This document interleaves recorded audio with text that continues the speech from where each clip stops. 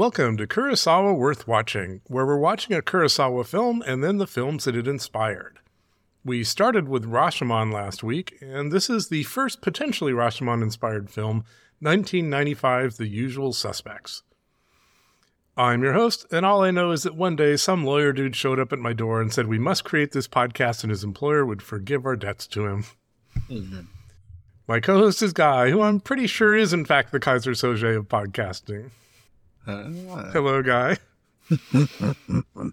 Hello, Ron. So we threw this in actually at the last minute. We're sort of going in chronological order, and I hadn't really thought of it as a Rashomon film, but I think you had found it on a website, and in reading up on it, the director Bryan Singer called it a combination of Double Indemnity and Rashomon, so seems worth checking out, and I think one of our questions at the end here will be whether or not it's a true Rashomon film. You know, what makes a Rashomon film? Mm-hmm. Yeah. I had not seen this since it came out, probably, although, it was a huge film and a huge start of some careers. Bryan Singer, it was his first real film. He did like a student film before this. Christopher McQuarrie wrote it and was in school with Bryan Singer.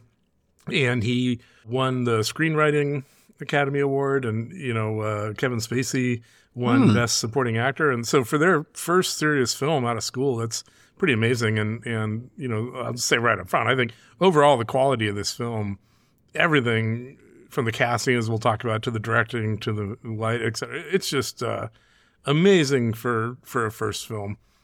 Yeah, it's got a lot of, it looks like a AAA Yeah, production. and it was not. It was a low-budget independent film. It wasn't like one of these cases where a big studio gets behind a new director. They had to go and scrape up money to make it happen. Talking about the cast, obviously all the guys who are the usual suspects, they had to get some reasonable names for, and there's some pretty impressive actors. But the background cast even is great, and some of these people probably weren't so well known at the time. You had Giancarlo Esposito. I didn't realize he was in this, so we last saw him in Do the Right Thing. And I didn't notice him in this. Is he the detective? He is the black detective who is smoking all the time and kind of going between scenes. So he doesn't play a major role. He's kind of glue between some of the scenes. But once you notice him, he does a really good job for it. Some people are background characters, and that's just all they are, right? But he really stands out, in my opinion. I'll be darned. I didn't even recognize him, and that's funny because I've been watching Better Call Saul, so I've been seeing him practically every day for the last I haven't watched that, and I didn't get too far into Breaking Bad, but my God, his career. He's just been in every really good big thing, right? When you think about being in Breaking Bad and Better Call Saul and the Mandalorian, and he's just, had these incredible roles. And then there's Dan Hedaya, so he's a classic to be in sort of film noir, the kind of schlubby cop sort. Yeah, he was the general in Alien Resurrection, and I thought he was really entertaining in that. And then do you know who Clark Gregg is? No. So you remember in Marvel, the guy who is sort of the SHIELD bureaucrat who goes around and kind of makes things happen and connects people and that sort of thing. He gets killed in the Avengers, and that was and toward the end, and that's one of the things that motivates them to save everybody. Well, I guarantee you recognize him if you look him up. I did see the Avengers several years ago now, I think, and that's the one where Hulk picks up Loki and he's slamming him around, right? Okay. So Clark Gregg is well known now because he just was in a bunch of those as kind of a background character, and then in Agents of S.H.I.E.L.D., the TV show, he was a big part of.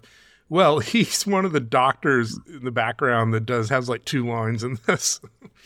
Oh, okay. And then Pete Postlethwaite, who plays the lawyer in this, Kobayashi, I know him now because I saw him and read up on him. His last movie was called The Town, which was a Ben Affleck movie, a really good movie.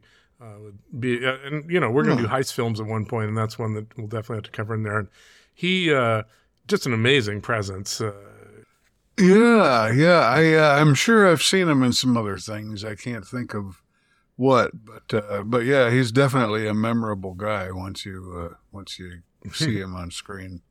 And we're not a podcast that gets into who's been canceled for what and everything. Let's just say a lot of cancellation happened with people in this movie. But the story I'm interested in is the writer Christopher McQuarrie. So he did this film, wins the Academy Award.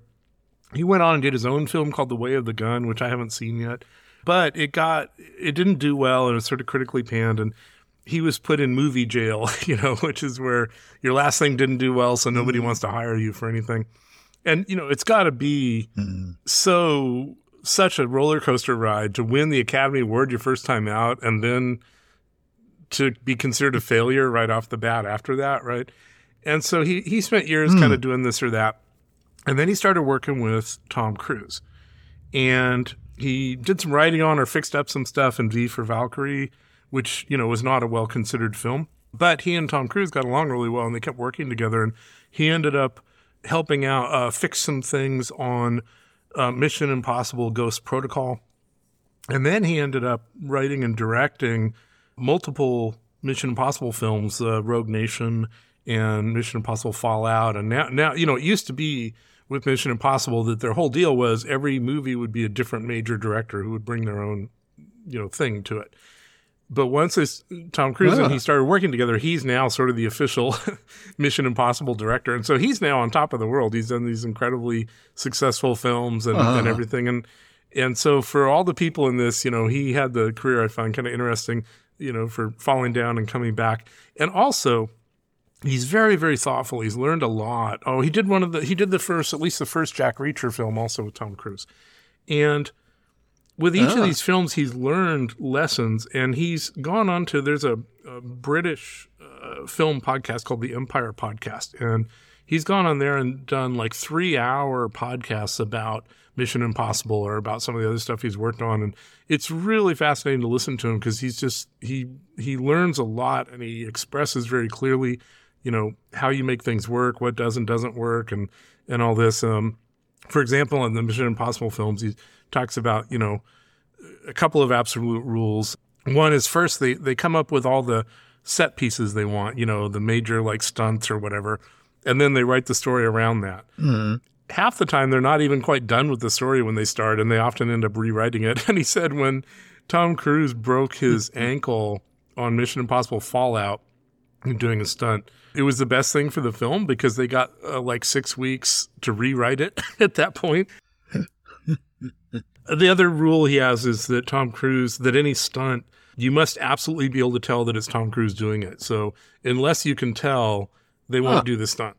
And, he just has certain rules like that. Anyway, just a really thoughtful, really interesting guy, and I recommend people check him out. And if you have not watched the last few Mission Impossible films, I think they're great.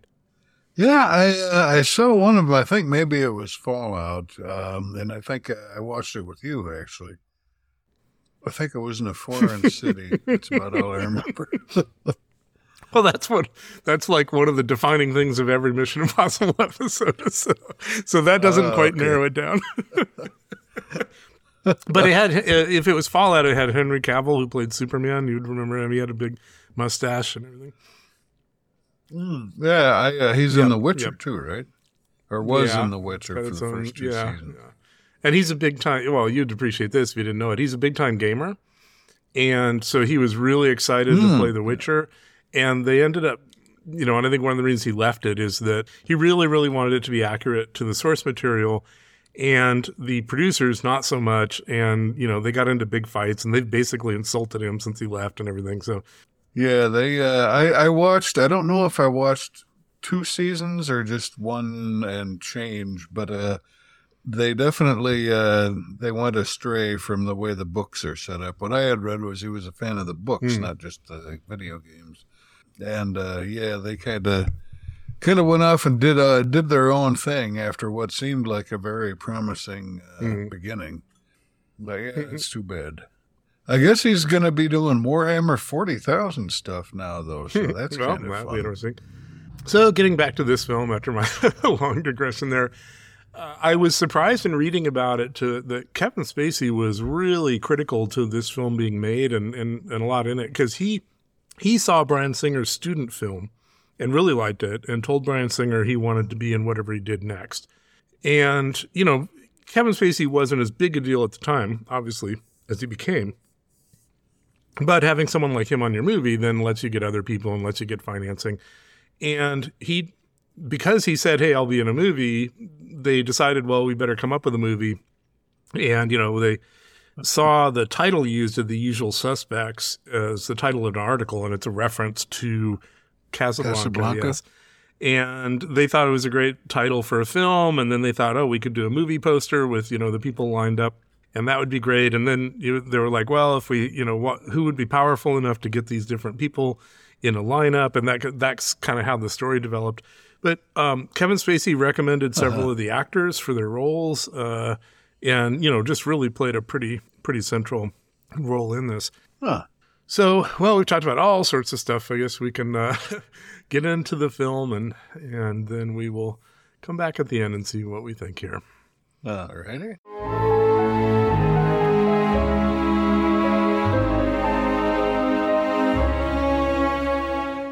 We start off at some docks at night.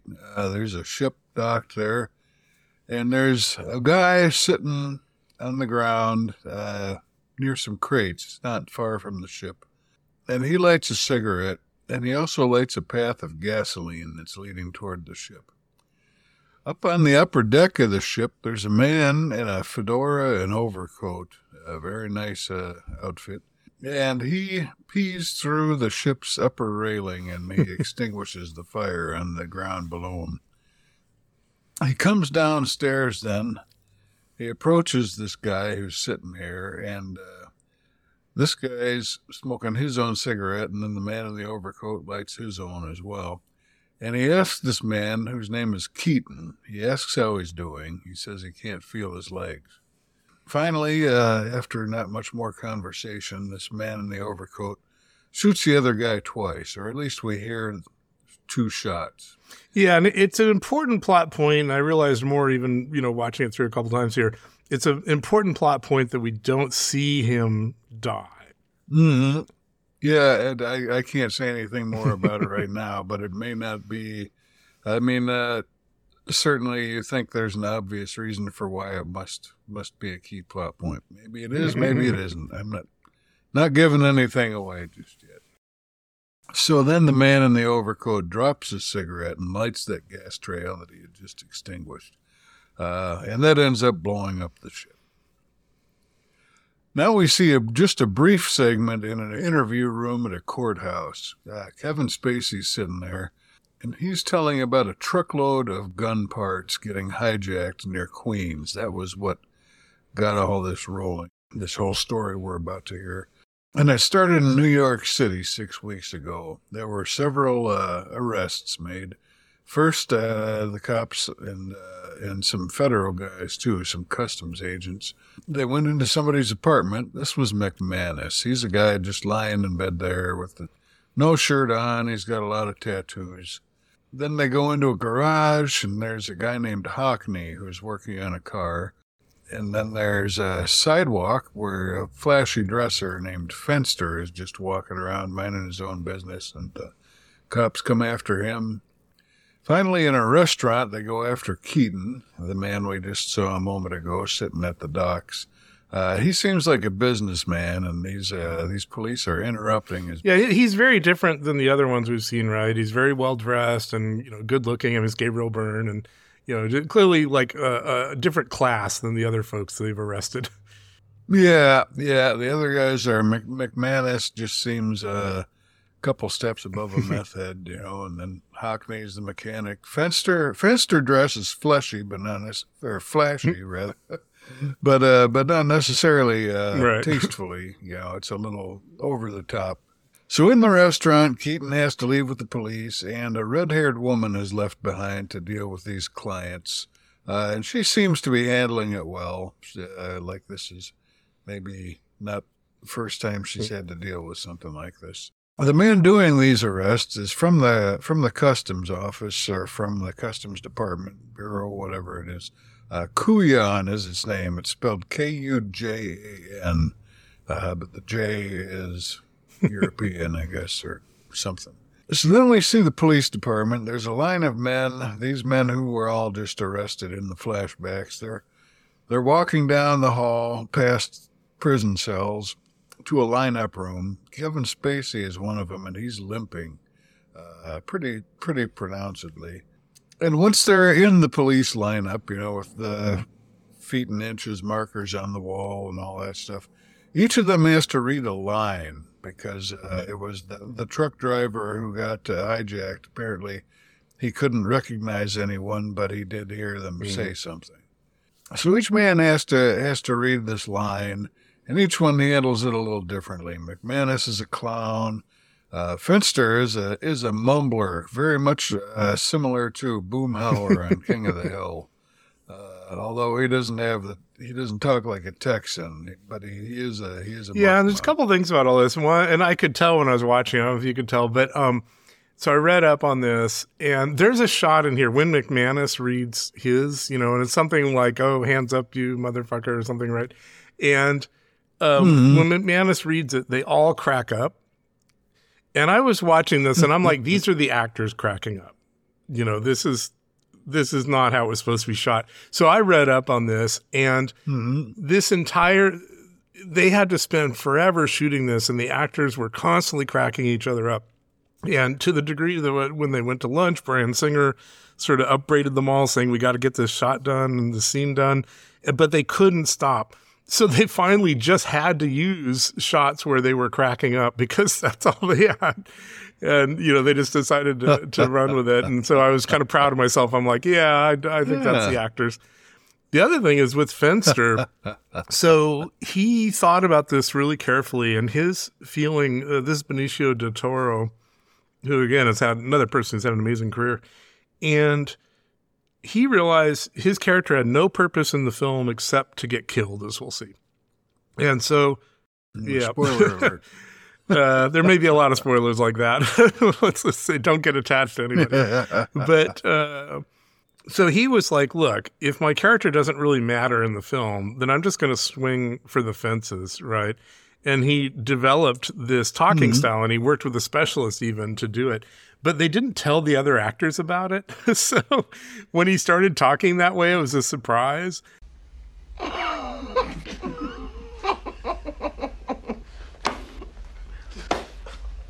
many keys, you cocksucker? In English, please. Excuse me? In English. How many fucking keys, you cocksucker? What the fuck? And they were kind of, like, what the hell's going on here? So there are points in this where there are these lines that the actors added in where they'd say, what did you say?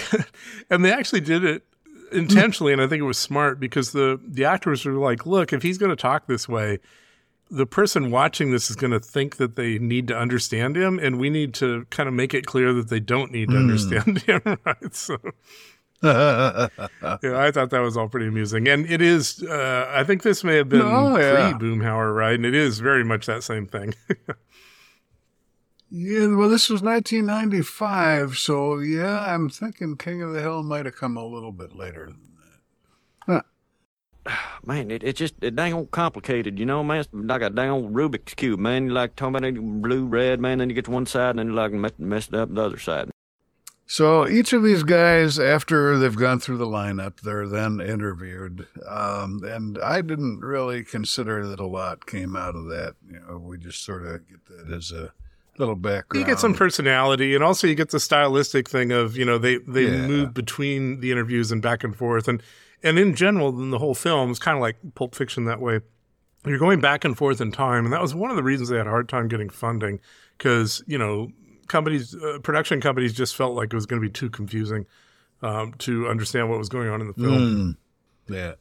And it's I don't think it is. I mean, granted, I've seen it before, so I came in with an advantage, but still, it seems like a fairly straightforward. Now, there's a lot to think about once you've seen the whole thing, but it's sort of a separate issue. And Singer intended it to be a film where you'd understand it more when you watched it more than once. But there are a couple of points, and I'll talk about them as we get there, where even on like my third time watching it, or my second time for this podcast, I was sort of putting, confused. Like, wait, is that the guy who fell off the boat? Is that the guy? There's some stuff that they really don't go out of their way to tell you what's going on. Yeah. And when the interviews are all done, they all end up together in the same single cell. And all of them have heard of each other, except no one except for Keaton has heard of Kent, because he's kind of a small-timer. Kent is Kevin Spacey. I think I mentioned that already. But Verbal Kent, and we'll find out very shortly why they call him that. So this scene has a lot of different exposition in it. I mean, nothing too ground-shaking, but we find out that red-haired woman that we saw with Keaton, she's actually a big-shot lawyer. And Keaton seems to be pretty serious about it. It's kind of an ongoing, long-term relationship. We find out that probably behind this questioning of all of them is probably the federal government in some way. Usually they say if you're on a lineup, you get one real suspect, and then there are 4 no-names they just dragged in off the street. In this case, every one of these guys has a criminal record that's actually relevant to the situation at hand, which was the robbery of the truck full of gun parts. Keaton and Kent know each other, and Verbal Kent's name is actually Roger Kent, but they call him Verbal because he talks a lot. It's in that annoying talks a lot kind of way, right? It's like he just wanted to shut up all the time. Yeah, he's kind of like the this one time at band camp. Yeah. Kind of, except with him, it's this one time at the Barbershop Quartet in Skokie, Illinois. Same principle. So McManus and Fenster. McManus is the kind of sleazy guy, and I don't know if sleazy is exactly the right word. Kind of insane. Yeah, I mean, anyway, he's a little crazy. And Fenster, who is the mumbler, they have a job. They've worked together before, or maybe worked together all the time. They've got a crime planned. Hockney and Verbal Kent both want to hear about it, but Keaton doesn't want to hear about it. Yeah, he's that classic, I've gone straight. I don't want to be dragged into all this again. Yeah. So then we see the docks where that ship got blown up, but now it's in daytime. We see there are smoking, burned corpses lined up on the docks. Now remember, this would be going 6 weeks forward in time for this. For the docks. There's corpses lined up on the dock. There's a detective in a black fedora checking out the scene. And apparently this would be Giancarlo Esposito, right? Yeah, and he's a very young Giancarlo Esposito. I did not recognize him at all. And I've seen him in 2 television series and a video game, but I still didn't recognize him. The ship is still spewing black smoke. This is the morning after. Also, this is where, that detective is told that only 2 people survived, right? Like a couple dozen people died, only 2 survived. Yeah, right. And one of them is Verbal Kent, and the other one, he'll show up a little bit later. And then a ways off, we sort of go to a camera spot that's well across the water from the boat, and there's a body just out there floating. So it's definitely a deadly incident, but that's about all we know about it at the moment, aside from what we saw at the very beginning. We saw the guy in the overcoat and fedora light the whole thing up. So maybe it's this detective. He's got a fedora too. So now we see the police department. Kuyan walks down the hall with a local cop, and this is Jeffrey is his name, and he's the guy who played the general in Alien Resurrection. He says Kent's lawyer showed up last night, and every charge against Kent was dropped except for a misdemeanor weapons charge. It seems that Kent has powerful friends. He's got immunity from on high. Even the governor himself called on his behalf. Kent was very sensitive about being wiretapped and eavesdropped on and all that, so he wouldn't answer anything in the interrogation room, and Kuyan wants to interrogate him, so they're going to end up using Jeff's office for that. Kuyan wants to know a couple of things. He wants to know why 27 men died on that pier, and he wants to be sure that Dean Keaton is dead. Right, and part of their discussion here is that because Kent got immunity, he's about to be released in 2 hours. So Kuhan only has 2 hours to question him, And Dan Hedaya, doesn't think it's worth it, doesn't want to be bothered. So then we go to the hospital, and the detective, Esposito, he's there, and he's visiting a Hungarian who survived the fire on the ship. And this poor guy has burns over 60% of his body. And he's raving, understandably, under the circumstances. He's raving in Hungarian, and amidst all the other stuff he's saying, he says the words Kaiser Soze, and the detective recognizes that. And he's talking to somebody on the phone when he hears that, and he immediately tells the person he's talking to, he tells them they have to contact 2 other people at different government agencies. So whatever this Kaiser Soze is, it's something that a lot of people are interested in. And the guy in the bed, this is one of the things that I found a little confusing, so it's kind of useful to maybe create a thread here. He's the one that was referenced earlier, like there are only 2 survivors, Kent and this guy. He was shot twice and burned, and they found him in the water. And so later on, he keeps coming back, and it's an important part. There's just certain parts where I got confused when they would be talking about someone, and I didn't necessarily realize they were talking about this guy, right? Oh, yeah. So back at Jeffrey's office, Kuyan says that Kent can have some coffee later. Kent wants it now. But then Kent starts talking about how he gets dehydrated, and once he got so dehydrated that his urine just oozed out. It says like snot. Yeah. Just to shut him up, Kuyan sends Jeffrey to go out and get some coffee. And Kent starts talking more, and now he starts rambling about his old barbershop quartet in Skokie, Illinois. But Kuyan cuts him off.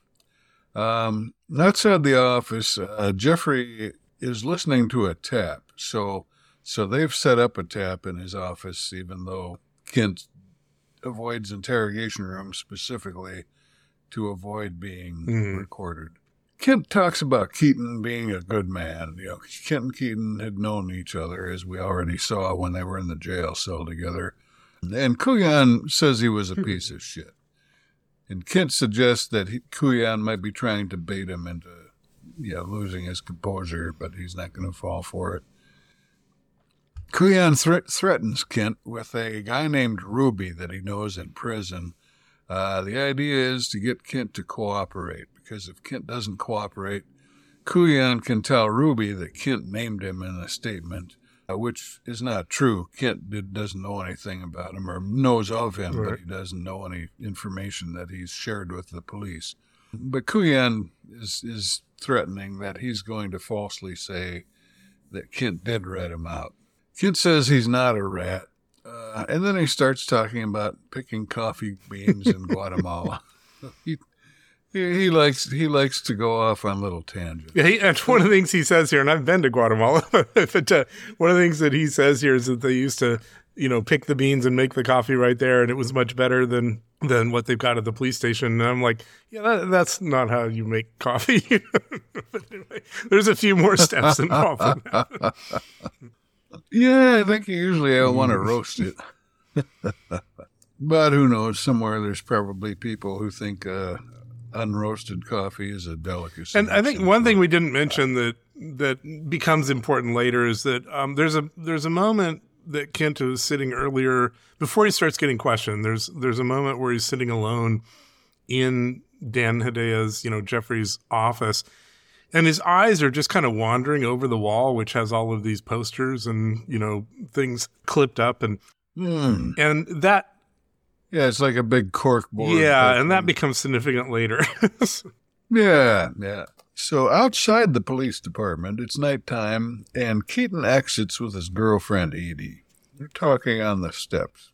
Keaton is frustrated. The business deal he was doing at the restaurant is probably going to end up going sour because of all this nonsense. Yeah, and also we learn here, like you mentioned, she's a high-powered lawyer, so she got him out, right? She came in and harassed the cops and got him to release him.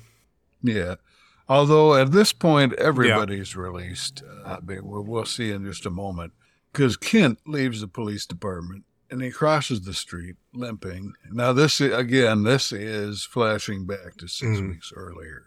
All the other crooks are hanging around nearby. A couple guys are by the newsstand. They're all watching Keaton from their various positions across the street.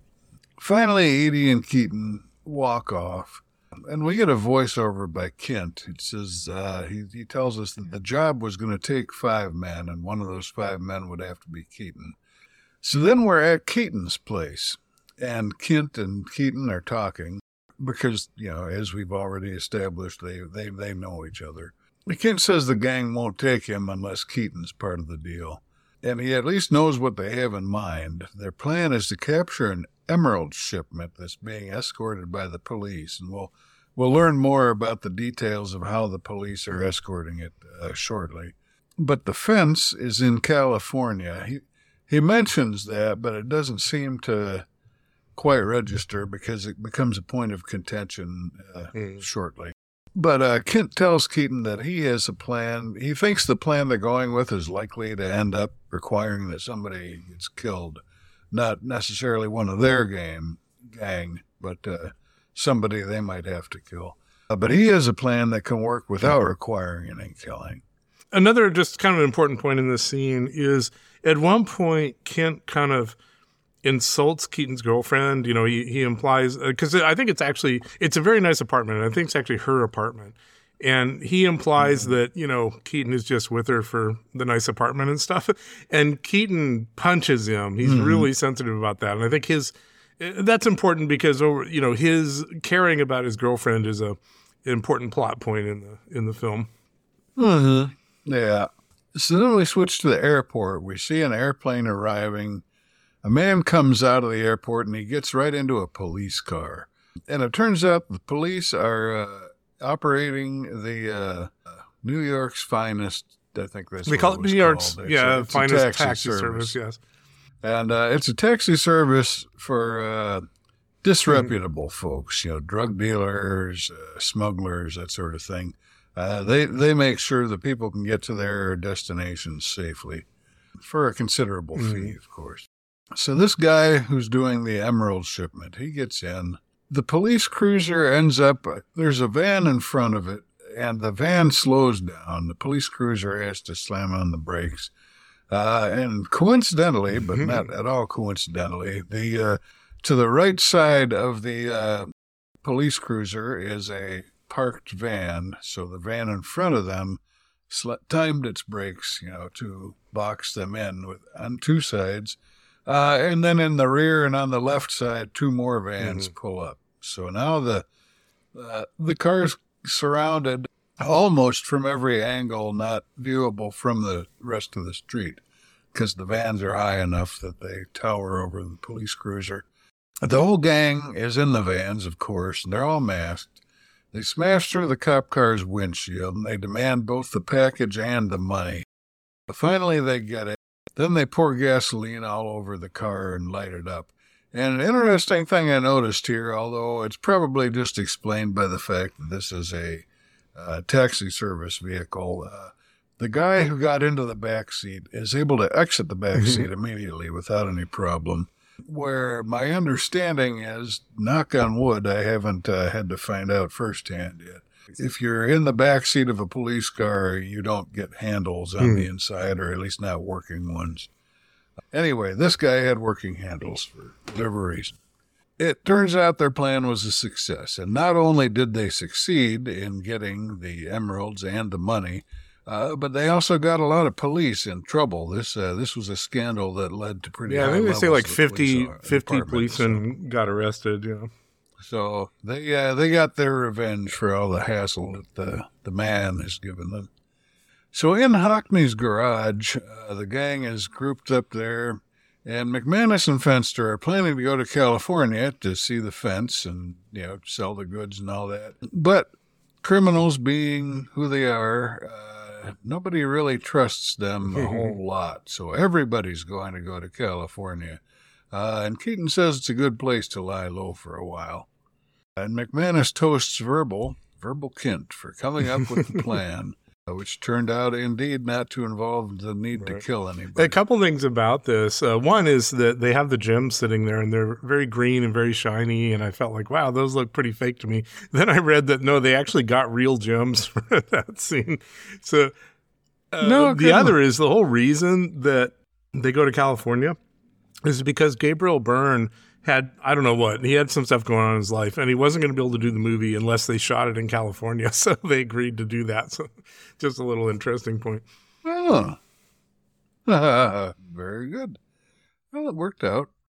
At Keaton's place, he and Verbal are there. They're waiting. They're going to go catch a plane. It's going to take off pretty soon. Keaton wants to say goodbye to his girlfriend, but she's meeting with a client or a colleague, somebody right now, and he doesn't want to interrupt her.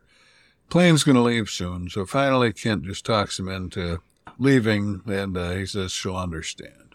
Back at Jeff's office, the police department, again in the modern day, switching time again, Jeff makes a smart remark about what a heartwarming story that is about Keaton leaving his girlfriend without saying goodbye, and Kuyan asks him to wait outside, which means he goes back into the listening room. Kuyan says to Kent, he says Keaton was using his girlfriend, basically what Kent had said himself back 6 weeks ago. And beyond that, he says Keaton was a cold-blooded bastard and a murderer.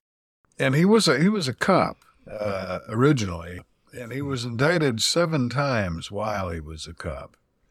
And oddly enough, the witnesses always either recanted or changed their testimony or else they died.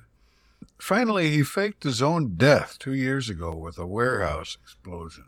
And even after he faked his death, the case that was the reason for him faking his death still ended up seeing the witnesses eventually die. Yeah, and there's a thread in the movie, and it'll be an interesting one to talk about at the end, which is the way we, see Gabriel Byrne. He seems to be sincerely trying to get out of crime and run a business and, be straight up.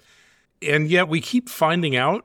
I mean, the more we find out about his history, it doesn't match up with what we're seeing, So there's an interesting kind of disconnect here. Oh, yeah.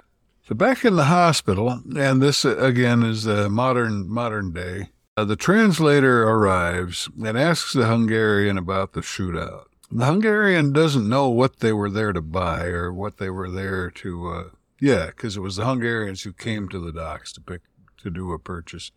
He doesn't know what they were there to buy, but it wasn't dope, which is what the cops think it is. He goes on to say that he saw the devil and looked into his eyes. And when he's asked by the detective who the devil was, it turns out it was Kaiser Soze. And this man has actually seen Kaiser Soze, so the detective has him describe him to the sketch artists. Back in Jeff's office, Kent says he saw Keaton die. Kuyan says Keaton is using him. Keaton's not dead, he's just using Kent. Kent says it was a lawyer who started this all, not Keaton. He starts rambling about Skokie and the barbershop quartet again. And Kuyan grabs him by the front of his coat. He says, "You're going to get no immunity from me." And he threatens to spread his name throughout the criminal community. So sooner or later, it'll just be a matter of time before he gets a contract put out on him if he doesn't cooperate. So the lawyer's name was Kobayashi, says Kent.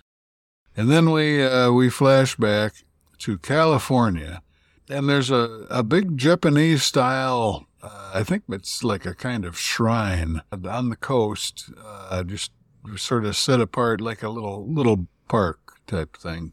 And the gang is gathered there, and their fence, whose name is Redfoot, arrives. And not only is he there to do fencing, but he's there to offer some more work. He says there's a jeweler who carries around a lot of cash. And if you guys get the jewels, give them to me, you guys can keep the cash as your share of the job. And Keaton goes up to Redfoot. He says that they had a mutual acquaintance. And Keaton goes on to say that he shivved him. But they were both in jail, I guess, and yeah. So Keaton says he just wanted him to know up front so that, if they're going to be working together in the future, but it best he find out from him. But, of course, this is also sort of a thinly veiled power play, as if to say, don't mess with me. I'm not some chump that you can jerk around. Keaton seems to be resisting any more work. He doesn't want to take on this job. McManus is kind of skeptical. He thinks Keaton can't resist. He's, it's in his blood, so to speak. And we get a voiceover from Verbal Kent that informs us that, yes, after about a day, Keaton was back in. So we switch to a parking garage. Saul, the jeweler, he gets into his car, and the gang shows up. Saul's bodyguards are at gunpoint now. Saul's locked in his car. They bash through the windows and all that. And a couple of the gang members start wrestling with the bodyguards. The bodyguards are resisting, but McManus is ready for them. He's dual-wielding pistols. He waits for an opening, and when the two gang members they're wrestling with duck down far enough, he shoots them both of these bodyguards simultaneously. Yeah, the interesting thing about this, which, so we've seen McManus basically acting insane, and irrational, right? So you would expect him to maybe just start shooting. But here he's actually quite professional, right? He watches very carefully, almost like he's a robot, just waiting for the exact moment when he can shoot both of these guys at the same time, and then he does it. So he's one of those guys who, when actually doing the job, he sort of brings the goods, even though you might otherwise be worried about him. Right. And Saul seems to resist handing over the case, and Keaton is the one talking to him, and he's pressuring him, but Saul is being obstinate. He's just sitting there, and so finally somebody behind Keaton shoots Saul, and it turns out that it's Kent, which was kind of unexpected because he was the one who planned the first mission to not involve killing. So that adds a little more ambiguity about him. How many other people may he have shot over the years? Because all we thought was that he was just a con man. This is our first hint that he might be something darker. So when they leave the parking garage, they take the van to the shore. They're in a hurry to get out of there, and they don't even wash the two blood splatters off the side of the van, although they may do that at the shore, or I don't know. They don't really go into the logistics of how they got the van cleaned up before somebody got onto them. But they get to the shore, and they open the case, and it's not full of the jewels they were expecting. It's full of drugs, or it looks like it's either bags of cocaine or bags of heroin, one or the other. And so next we see the shrine again. This time it's at nighttime. And Keaton is furious. The fence lied to them about what goods they were dealing with. Probably, the movie doesn't go into detail about this, but it's probably because there's a whole different set of legal penalties involved, whether it's jewels or drugs. Yeah, and also I think a suitcase of drugs is not as valuable as a suitcase of jewels, right? Mm-hmm.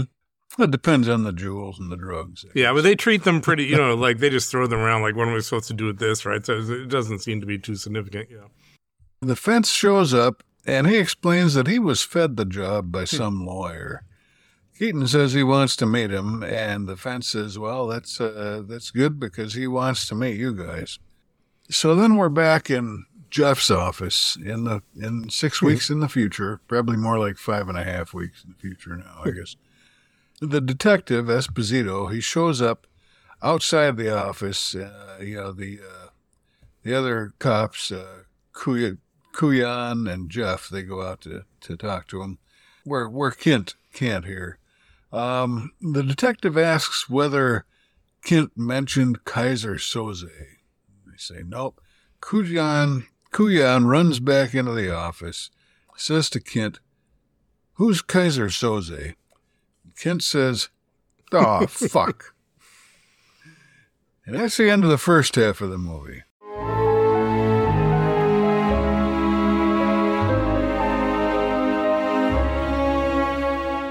So the guys are in some kind of fancy pool table room, and they're playing pool and arguing about what to do next. And then a guy with a suitcase and a limey accent shows up. And when earlier the Redfoot guy had said the lawyer was a limey, so a little bit of a clue here. And it turns out that he is Kobayashi, and this is Pete Postlethwaite. And he says his employer is happy at the unexpected bonus that Kent killed Saul. So his employer had set up the whole deal, but he wasn't expecting people to be killed, but he's happy that they were. And, his employer has one last job for them to do. This is a movie with all sorts of one last jobs, right? And it only takes one day. He doesn't expect them all to live, but those who do can split $91 million. So I guess if you're going to do a job where you might not live, $91 million might make it worth it. And his boss is Kaiser Soze. And the only one who doesn't seem to know who that is Verbal Kent. Everyone else just kind of goes silent when they hear the name, and he's like, well, who are we talking about? And Kobayashi has brought an offer, but it's not really an offer, it's really an order. And they're a little confused about that. And he says, well, each of you has unknowingly stole from Kaiser Soze, and this is your chance to make it up to him. And then he explains to them how each of them did some job or something that took something that was going to go to Soze. And Soze realizes they didn't know they were doing that, and that's the only reason they're still alive, but he feels they still need to make it up to him. Yeah. So it was Soze who set up the lineup in New York, and the idea was that Kobayashi was going to meet them at that point, but because Keaton's girlfriend was too effective and got them released earlier than expected, they weren't able to have that meeting. So she helped the other guy. Yeah, it's a little unclear, but probably, she just got them all released, basically. And Kobayashi kind of explains how Soze's organization works. He says he only works with people temporarily without them knowing that they're pawns of his. And, he says one cannot be betrayed if one has no people. And if they don't agree to do this job, Soze will have Redfoot testify that they all killed Saul and his guards. So they got to do it. And he explains that Soze has been competing with Argentinians in the narcotics business. And him being Soze, of course, the Argentinians are losing. So they're trying to sell $91 million worth of product in the next 3 days because that $91 million will sort of revitalize their organization after it's been sort of, apparently kind of torn to shreds by Kaiser Soze. Well, obviously, Soze does not want this to happen, so he wants these folks to stop this deal. And they can, if they choose, they could wait till after the deal is made and then take all the money as their reward. And Keaton asks why he shouldn't kill Kobayashi right there. And this, again, we have this sort of image of Keaton as this upstanding guy trying to get out of the business, but we also get these flashes where he's a pretty brutal person, and this is one of those moments. And Kobayashi, isn't fazed at all. He's never fazed, and he just says, here's a gift from my boss, and he leaves them a briefcase. And they open it very carefully like it might be a bomb. But I'm going to say, if it's a bomb, you're standing right there. It doesn't matter if you open it slowly or not if it's a bomb. It turns out to be some blueprints of the ship and personalized folders, for each one of them. And for each of them, their entire life story and every crime they've ever done and, all their family members, et cetera, are in these folders. So Kaiser Soze knows everything about all of them. Now, Keaton thinks Kobayashi is Soze. He doesn't think there is a Kaiser Soze. And again, Verbal Kent asks who Soze is, and apparently they tell him because now, 6 weeks in the future in the police room, he now tells Kulan about him. Or Kujan or Kulan, I don't know. I heard it as Kulan, so it's Kujan. Kujan. Right? And he says Soze is supposed to be German. No one has ever known him or seen him. And he mentions something that'll come back a couple times. The greatest trick the devil ever pulled was convincing the world he didn't exist. Mm-hmm. That's Baudelaire, I believe. I could be wrong. He says in Turkey, there was a gang of Hungarians who started a mob on the principle that, you don't need all the money, you don't need all the guns or all the people. All you need is the will to do what others are not willing to do, and then you will succeed. That was Colonel Kurtz's argument in Apocalypse Now. He was talking about how the Vietnamese had the will that the Americans Okay, good callback. So after they got successful and came into power, they went after Soze, who was kind of a small-time, drug dealer or whatever. And they came to his home when he wasn't there, and they hold his family waiting for him. But they can't just wait. They rape his wife. And we see, it's kind of an interesting scene because we're seeing this all in these, really, it's a flashback. It's sort of, like a sepia tone sort of flashback.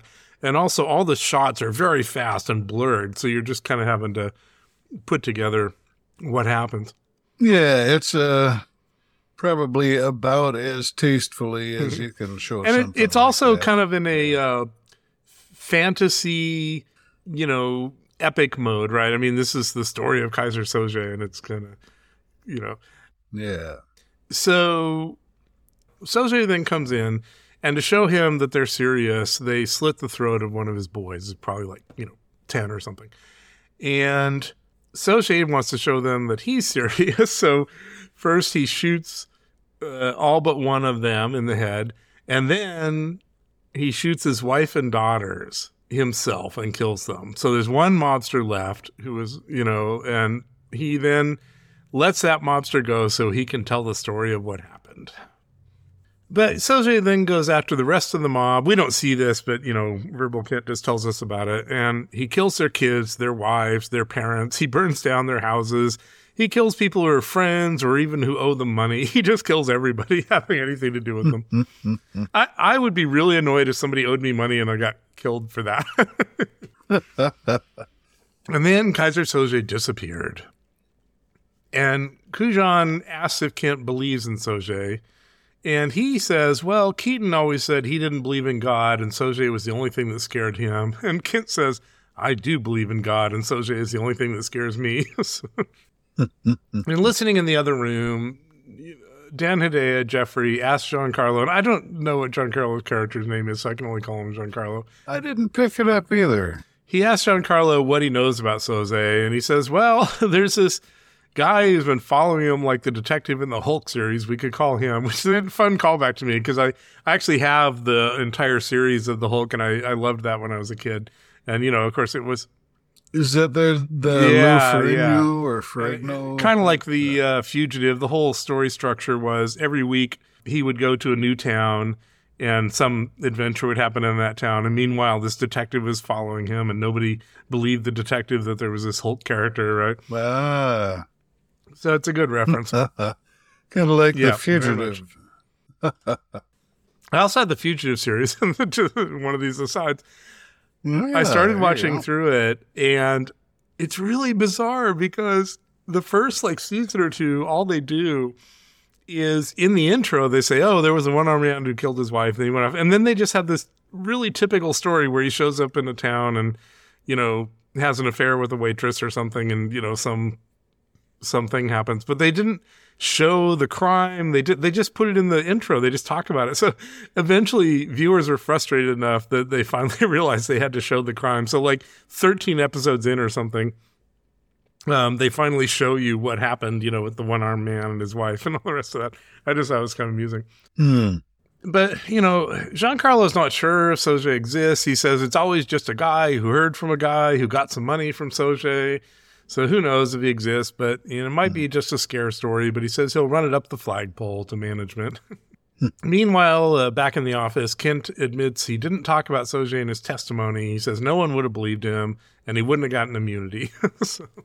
And Kujan wants him to testify about Soze, but he refuses because now he's got immunity. So what can Kujan do to him? And besides, he says, look, the immunity was just to deal with you assholes. Once I walk out of here, Kaiser Soze is going to kill me, and I know it. There's nothing you can do to protect, and Kujan's like, oh, we can protect you. And it's like, oh, yeah, no, you can't protect me. Everybody else is dead, so how are you going to protect me? And back in the hospital, the burned guy is now giving them a visual description of Soze. So he was, the guy who was shot and then burned, but was found alive. He's the one person who apparently has seen Soze. Meanwhile, Verbal Kent tells Kujan that Finster left overnight. So they had, Kobayashi had come and told them they had to do this job, and Finster decided he wasn't going to be part of it, and he left overnight and took some of their money. And that night, Kobayashi called them and told them where they could find Finster. It turns out he's on a beach, dead. Yeah, I was disappointed because I didn't remember that plot twist or plot point from the I mean, I haven't seen the movie for probably a decade or more until I rewatched it for this. And of all the characters, he was my favorite. So, and he's the one who died. Well, early. and the funny thing is, as we mentioned, one of the reasons he's a favorite is because he died early, which caused him to kind of swing for the fences, which made him more interesting, right? So if he hadn't died early, his character wouldn't have been as interesting. Oh, yeah. So the crew then fights about whether to bury him in the sand or not, and whether they should try and flee. But obviously, they're just going to be killed like Finster was if they try and flee. Keaton says he wants to finish this thing, and he wants to take out Kobayashi. Because he believes Kobayashi is Kaiser Soze, right? He doesn't believe Kaiser Soze. Yeah, Kobayashi's the actual origin of this whole scheme that they're going through. So then we see Kobayashi entering a fancy building with 2 bodyguards, and the crew is on some other floor. They're dressed up as repair people, and they've got like a tarpaulin and ladders around and everything to make their story seem real. And Verbal Kint uses a nail gun to jam one of the elevators. This is one of those things where they don't explain it, so you just have to realize, okay, the deal was they wanted to know which elevator he was going to come up in, so they disabled the other elevator to make sure they knew. One of the things that was a little confusing about it is in a big fancy building like this, you have more than 2 elevators, right? So it was a little confusing to me, but that's the plot here. So, McManus gets in the remaining elevator. He's got these dorky glasses on and like a little tool chest or something. We don't know what's going to happen. On the ground floor, the elevator arrives, and we don't see McManus. Kobayashi gets in with the 2 guards who are standing right in front of him. And as the elevator goes up, the lights go out, and there are 2 shots. And when the lights come back on, the guards are dead, and it turns out McManus is sort of sitting up on top of the elevator. I guess it kind of opened the roof of it. Yeah, there's like a service hatch in the door. Yeah, and he shot the guys, and he tells Kobayashi to take it to floor 20. And on the 20th floor, Keaton tells Kobayashi that the answer is no, they're not going to do the job. And Kobayashi says that his employer, Soge, will be disappointed. And Keaton goes off on him. He says there's no Soge, and Kobayashi better not do anything to them, because even if he takes one of them out, they've just proven they can get to him, and so one of them will get him. And they tell him to call off the job, and he says he can't. He's not in control of that. That's his boss. And they threaten, to kill him or something, and he says that's ludicrous, because if I betrayed my boss, what he would do to me is so much worse than anything he would do to me. You can't scare me. And McManus now promises he's going to be the one to kill Kobayashi, and he actually immediately, makes good on that. He puts his gun up to Kobayashi's head and is about to pull the trigger. And then Kobayashi says that he had Edie, Keaton's girlfriend, the lawyer, put on a case, and that's who he's meeting here in this building. She's flown in to Los Angeles and is here, and Keaton doesn't believe him. So Kobayashi takes them to where she is. They can see her inside a glass room, and there's a bodyguard standing over her, and Kobayashi tells them he's with her 24/7. It's clear. And he's keeping her safe, and he doesn't say, but it's an obvious implication. And this is where it's really, the earlier points we mentioned, it's been important that they establish that Keaton really cares about his girlfriend, because, this keeps him from killing Kobayashi. Yeah. Kobayashi then details by name what will happen to a relative of each of them if they don't cooperate. So he's like, oh, your cousin Bob is going to have this happen to him, and, et cetera. And he says the boat will be ready on Friday, and they should get some rest and be prepared. Next, we see the crew casing the boat. They're sitting in a car. Actually, it's kind of amusing how they filmed this, because it was clearly a case where they were saving money. They're technically casing the boat, but all we see is them sitting in a car, right? They could be anywhere, which saves you a little bit of shooting money. And they can't figure out how to get into the boat without being detected. And they also agree they're going to wait until after the payout so they can take the money. And then we switch to night, and Keaton and Kent are hiding a little ways away from the boat. They're trying to figure out what language they're hearing, which is probably Hungarian. Meanwhile, McManus goes, onto a roof with a sniper rifle. And Hockney, who's Kevin Pollak, is near the van that just came in, and it must have the package, the drugs. And a bunch of guys get out of it, drugs or the cash, we don't know. A bunch of guys get out of it and head into the boat. Now, Keaton and Kent are together, and the idea is that Kent is supposed to provide cover for Keaton, but Keaton now tells him to stay behind, not get involved. He wants him to take the money if the things go wrong, and he wants him to go to Keaton's girlfriend and tell her what happened, and then she can, go after Soje in the courts, right? She can take him down there because he's really good, and, if he's killed, he wants Soje to be taken down. And then Keaton heads to the boat. He's walking along in plain sight. And as he's doing so, McManus is, on that roof, and he sights 7 of these different guys to, make sure he can shoot them with his rifle. And he says, Oswald was a fag. So, the idea that he can take out 7 people. And Keaton then starts talking to the guys, in front of the boat. And one of them, they're suspicious. They don't know what this guy's doing here. One of them walks around. He's looking for other people. He's very suspicious. Meantime, we see a classic time bomb ticking down with a counter on it. And eventually the bomb goes off, and Hockney starts shooting people on one side of the boat. And Keaton and McManus take out the guys who are around Keaton. Right? Keaton takes out like 2 guns and starts shooting, and McManus is using a sniper rifle to take out the rest. Once pretty much everyone on the boat seems to be dead, they get on board and start going through it, and they shoot people as they come across them. Meanwhile, Hockney goes to the van, and he opens it up, and he opens a box and finds a whole bunch of money, and he's very happy. But of course, the moment he achieves happiness, someone shoots him in the back. And he turns very slowly into a very bright light, so he's kind of, dying probably. And he presumably sees his killer in that moment. Meanwhile, Verbal Kent is still hiding nearby. And in the police station, Kulan asks why he didn't run at that point, since he was kind of safe. He could have just ran away. He's like, well, I froze up. I didn't want to be the next Finster. Soji would have gotten me. And also, it seemed like Keaton might be able to pull this thing off. And Hideo now slams open the door, and it sounds like a gunshot, and Verbal Kent kind of, flinches when that occurs. It's a weird little moment. Yeah, it was memorable.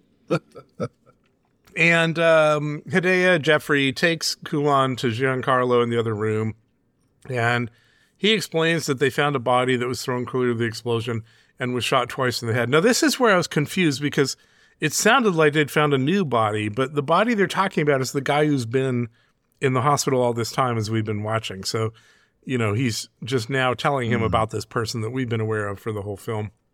And says he was a petty smuggler from Argentina who was being extradited.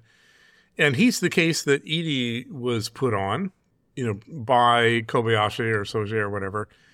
This smuggler ratted on 50 people, including Soje, and said he'd seen Soje and could tell them what he looked like. So Kulan now goes back into the room with Verbal Kent, and he's all excited. He feels like he has something on him, and he tells him he now knows that there was no dope on that boat. And we go back to the boat, a few weeks ago, and there's a guy, or I guess now, probably a few days ago, and there's a guy hiding in the hull, and he's freaking out. He knows Soje is there and after him. So, especially if you watch this a couple times, you realize this is that smuggler who said he could identify Soje, and he's on this boat. Right. McManus and Keaton are separately making their way through the boat, shooting anybody they find, and eventually they meet each other in the engine room, and at this point, Keaton has figured out that there's no coke on the boat, that something's wrong here. Right. Yeah, I mean, that's kind of a convenient shortcut, because, and if you're actually using a boat to smuggle drugs, I think there's normally all kinds of various hiding places. Yeah, that's true. Up, so the good old Star Wars smuggling thing, right? Yep. McManus runs out of the room, and we see Verbal Kent with a gun hiding outside the boat still. And that smuggler, his door opens, and one of his crew is standing there. But it's a classic shot where he turns out to be dead and falls over. And a shadow comes into the room, or that's what we see. And the guy's looking up, and he's insisting, he told them nothing. And then we just hear a shot, and we see blood. We get an exterior shot where blood kind of sprays onto a bulkhead window. Mm-hmm. And now the way I saw it, Keaton waves at Kent to join him, or maybe he's waving at him to run away. I'm not sure. It was a little hard to tell. And while Keaton is maybe waiting for Kent or whatever, McManus walks slowly out of a door from the boat. And he's looking really odd, and Keaton wants to know what's up. And McManus says, the strangest thing happened. And then he falls over dead, and there's a classic knife in his neck. And now Verbal Kent finds Hockney dead outside the van. And he's now freaked out and decides it is time to try and get away. But he can't find the keys. And so he gets out, and there's one of the bad guys' bodies nearby. And bad guys, an interesting phrase. There's not really any good guys in all this. But and he's searching the body for keys.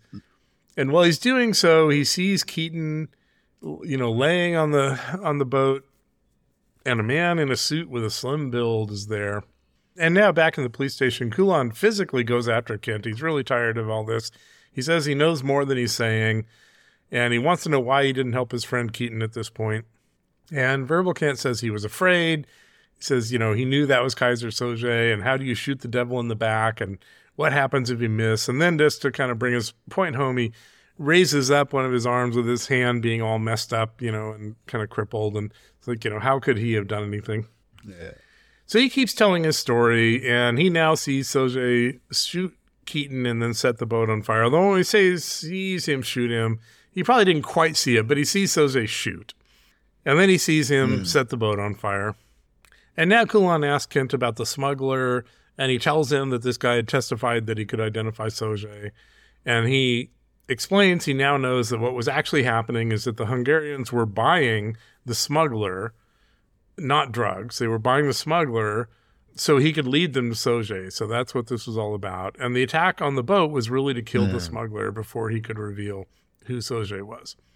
Kulan now reveals that Edie was just found dead in a hotel, shot twice in the head. And he says Keaton must have set that up too. Keaton was a real bad guy. And Verbal Kent refuses to believe it. And, as I mentioned, Kulan points out he didn't really see Keaton die.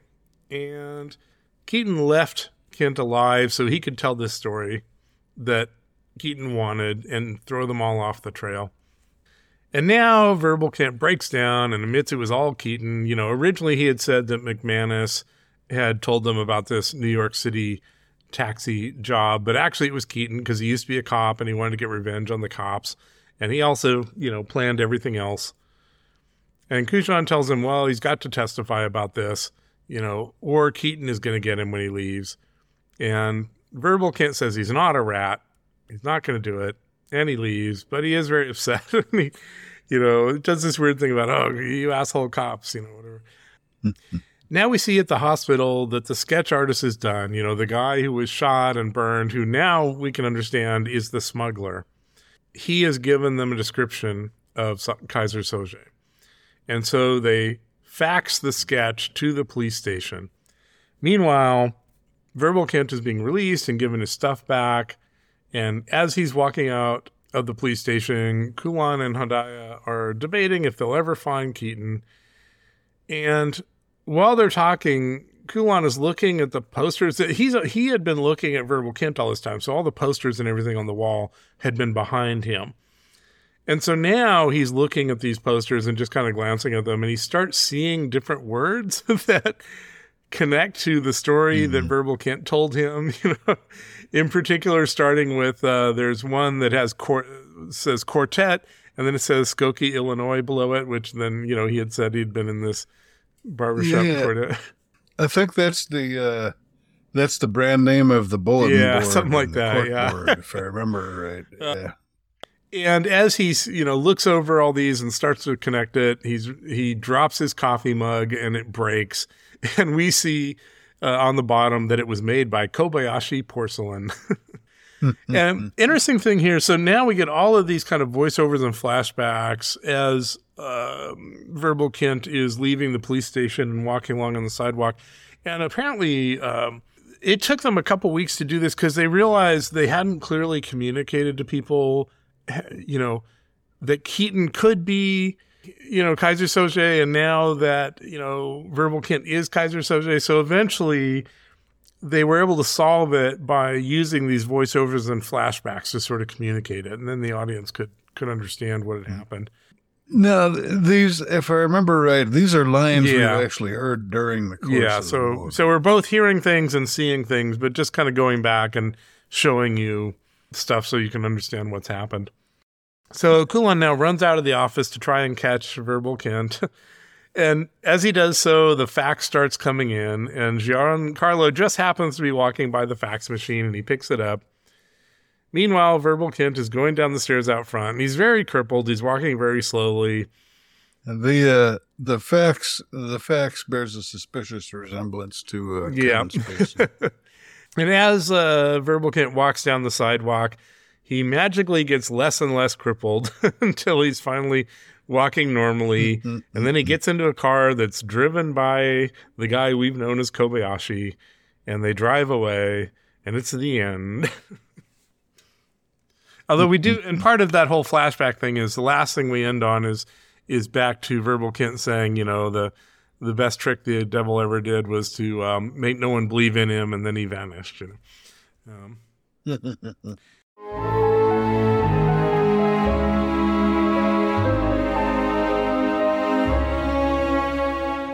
And so it's a pretty dramatic ending, and it does earn it. You know, it makes sense. I was surprised in the reading to discover that the Kaiser Soze character is based on an actual person. His name is John List. He was an accountant in New Jersey who murdered his entire family, his mother and his wife and his daughters in 1971. And then he disappeared for 2 decades. And he had created a new identity and gotten married again. And amazingly enough, it was when his story was told on America's Most Wanted that he was found. Actually, America's Most Wanted, as cheesy as that show concept is, got a lot of guilty people found. Mm-hmm. I had heard something about that. Well, it turns out if you tell hundreds of thousands or millions of people in the country about somebody, someone's going to recognize them, right? Yeah. And he said it was both because of financial problems as because his family was straying from religion that he killed them all so that they would still go to heaven and he could meet them there. So who knows? So, well, what's your general response to the film? Oh, I like it. I remembered that I had liked it when I saw it many years ago, but yeah, I still like it. It's the cast is terrific. You know, as we mentioned earlier, it looks like it's your standard big budget Hollywood picture, even though you say it wasn't made on a big budget. It's got a good the AAA kind of look to it, anyway. And the story is fun. It keeps you interested, and I did a little bit of reading on it last night just to see what things I hadn't managed to recognize myself. And most of it's fairly straightforward once you've watched it. You know, it all sort of fits into place. But one thing that I wasn't completely aware of was, you know, this movie, you could come away from it feeling like, the whole thing was just a big cock and bull story. There's nothing but actually there are some facts that we have verified independently or, you know, within the context of the movie. You know, like that initial scene where we see Kaiser Soze kill Keaton. You know, that presumably is something that actually happened because that's sort of the omniscient viewpoint given to us, even though we don't see all the details. So there are things you can know, like probably the guy on board the ship really was there because he could identify Kaiser Soze. Yeah, there's just various things that are sort of corroborated or semi-corroborated by other things within the story. So even though Kent's identity was a lie, there's at least some parts of this story are true. And we can be, I mean, within the context of the movie, we can be pretty sure that they're I think it's also true that all the people who died in this were people that he felt had wronged him in some way, right? So even Edie, right? Well, even though he put her on the, well, maybe, I mean, actually it'd be a good question. So he put her on the case with the smuggler, so that's not her fault. But it's quite possible he killed her just because she messed up his plan by showing up and getting them released before they were supposed to be, right? You know, so you kind of have to make your own choice about that. But I think everybody who died in this was someone that he felt offended by for one reason or another. And you have that kind of weird thing where, because he's doing this reverse psychology thing, right? Where he's treating, in his storytelling, he's treating Keaton as this great person who's his friend and, you know, out of the crime business and everything. And Kulan keeps saying, no, he's not. He's a terrible person. And so he's kind of overdoing portraying him as a good person in order to get Kulan to respond that way, so that at the end he could go, "Oh, you're right, it really was him," right? But it seemed like he wasn't trying to set that up through the whole thing. And like I say, it's kind of this weird thing where, and I think it fits into that of like, we're seeing Gabriel Byrne, Keaton, portrayed as this relatively positive person, certainly the most moral of any of them. And yet everything we hear about him, like he killed all these people in jail, he killed all these other people, like everything you actually hear that he actually did is pretty damn bad. So I think you have to conclude that most of that positive stuff was made up, by Verbal / Kaiser. Certainly a very plausible possibility. So would you classify this as a true Rashomon film, right? I mean, part of the Rashomon formula is supposed to be different people telling the same story. So we don't really get that here. We kind of, maybe two versions of the story, right? Verbal Kent's and Kulan's and... Yeah. We get Kent's version, and we get, at least with that initial scene, we get the director's version. Certainly there is the question of what was true and what wasn't. But we don't really have it from an assortment of people. We have it from mainly one person with a little tidbit from the director. Well, then we have, I think the detective might have his own information that he brings in and so on. So there's the main story, though, like in Rashomon, we hear pretty much everything important that was supposed to have happened recounted by 4 different people. And here the story, even the crucial parts of it, is really just Kent telling us. So there is the ambiguity about what was true, what wasn't, but you don't have really conflicting stories about what happened. And really when you come away from it, you have a pretty good idea of some of the things that happened. Not every detail is known, but the most important points you can be fairly sure about, I think. Well, so it's definitely not quite the same deal as Rashomon. The way I agree, although the way I would say it does kind of match up to Rashomon is I would say you have 3 versions of the story. You have Verbal Kent's version, which is clearly made up, as we know at the end, mostly made up. You have Kulan's version, where he's just really insistent that it was Keaton. And then you essentially have the viewer's version, where you have to decide. Now, that was true in Rashomon, too, right? You kind of had to decide. But they had that 4th story that was clearly the most realistic version, right? So one difference is that here they're not giving you a realistic version. I mean, you have to just kind of decide. And we find out that Kuyan's version is not the correct version, because this isn't even something he witnessed. This is him trying to draw conclusions and drawing the incorrect conclusions that Kent wants him to draw. Yeah, so I might say Rashomon was us all along. All right, so all that aside, is it still worth watching? Oh, yeah. Yeah, I enjoyed it. I mean, obviously, for the format that we do this podcast in, with the going through the plot in some detail, certainly that's going to spoil the full experience of never having seen the movie before and not knowing how it's all going to pan out. But it's still probably worth watching, even just for the artistry of it. Although I'm the kind of person who can watch a movie again and again if I like it. And I liked this one, so it wasn't a big deal for me. And especially after so many years of, it's been well over a decade since I saw it. So it was nice to come back to it. And there's a lot of stuff I had completely forgotten about. So I'd say check it out. And if we've spoiled it for you, give it a couple of years and then. Yeah. Now, to be honest, I think especially for a film of this age at this point, most people who've seen the podcast probably have seen it. And one of the reasons we walk through it is more of a, hey, remember this or remember that or, et cetera. So Yeah. But you're right. I mean, even if you haven't seen it, it's worth watching. It doesn't matter if it's been spoiled. I think that's an important thing because, you know, like there's, you know, the classic spoiler, right, with Citizen Kane is, Rosebud is the sled. Well, It's a sled, if you can't yeah. enjoy the movie knowing that Rosebud is the sled, then the movie is not a good movie, right? I mean, that's the least important thing in that movie. And so in this case, like I say, you can tell someone in front, you'd really be ruining their experience to tell them that Verbal is Kaiser Soze.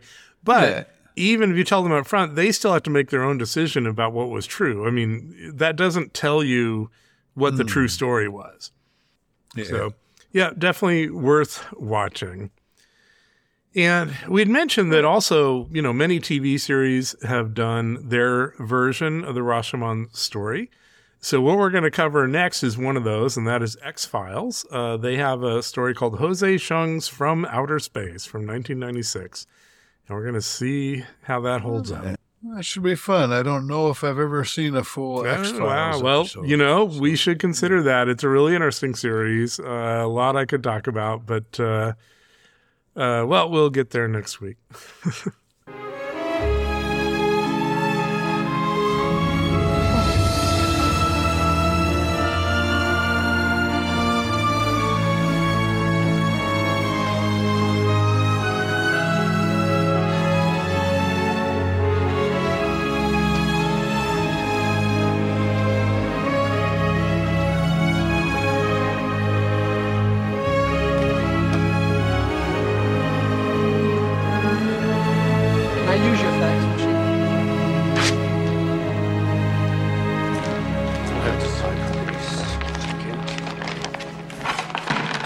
One watch, gold. One cigarette lighter, gold. One pack of cigarettes, thank you. You still got nothing, Dave. I know what I wanted to know about Keaton. Which is nothing. No matter. He'll have to know how close we came. Kaiser Soze or no Kaiser Soze. If Keaton is alive, he's not coming up again. I'll find him. Waste of time. A rumor's not a rumor that doesn't die. What? Nothing. Man, you're a slob. Yeah, but it all has a system, Dave. It all makes sense when you look at it right. You gotta, like, stand back from it, you know? You wanna see a real horror show? See my garage.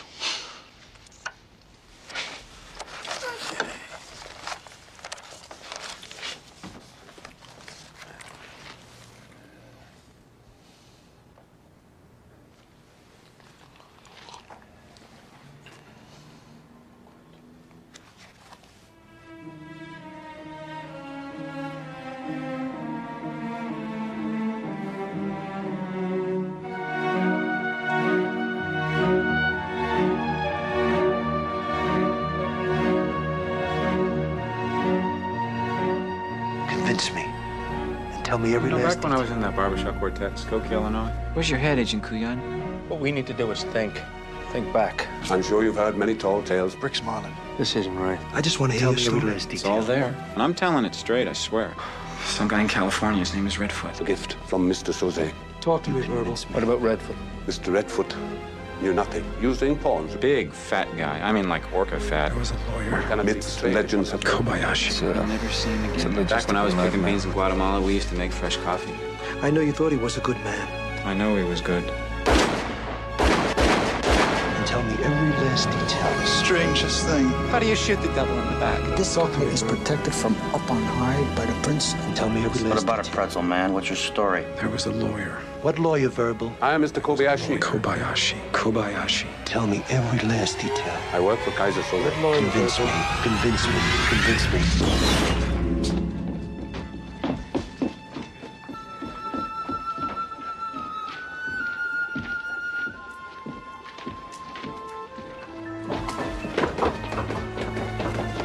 Every creeping scumbag that works the street for a living will know the name of Verbal Kint.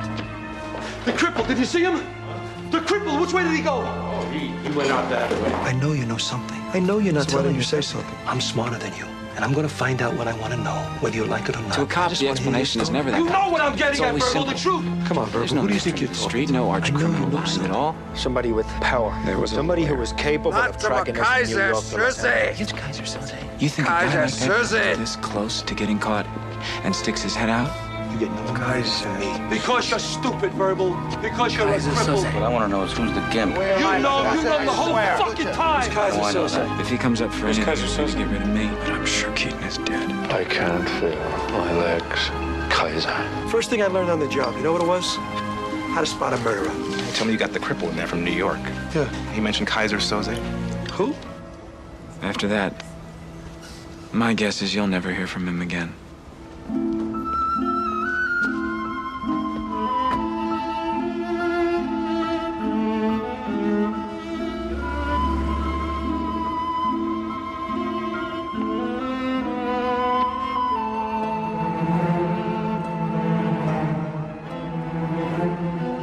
The greatest trick the devil ever pulled was convincing the world he didn't exist.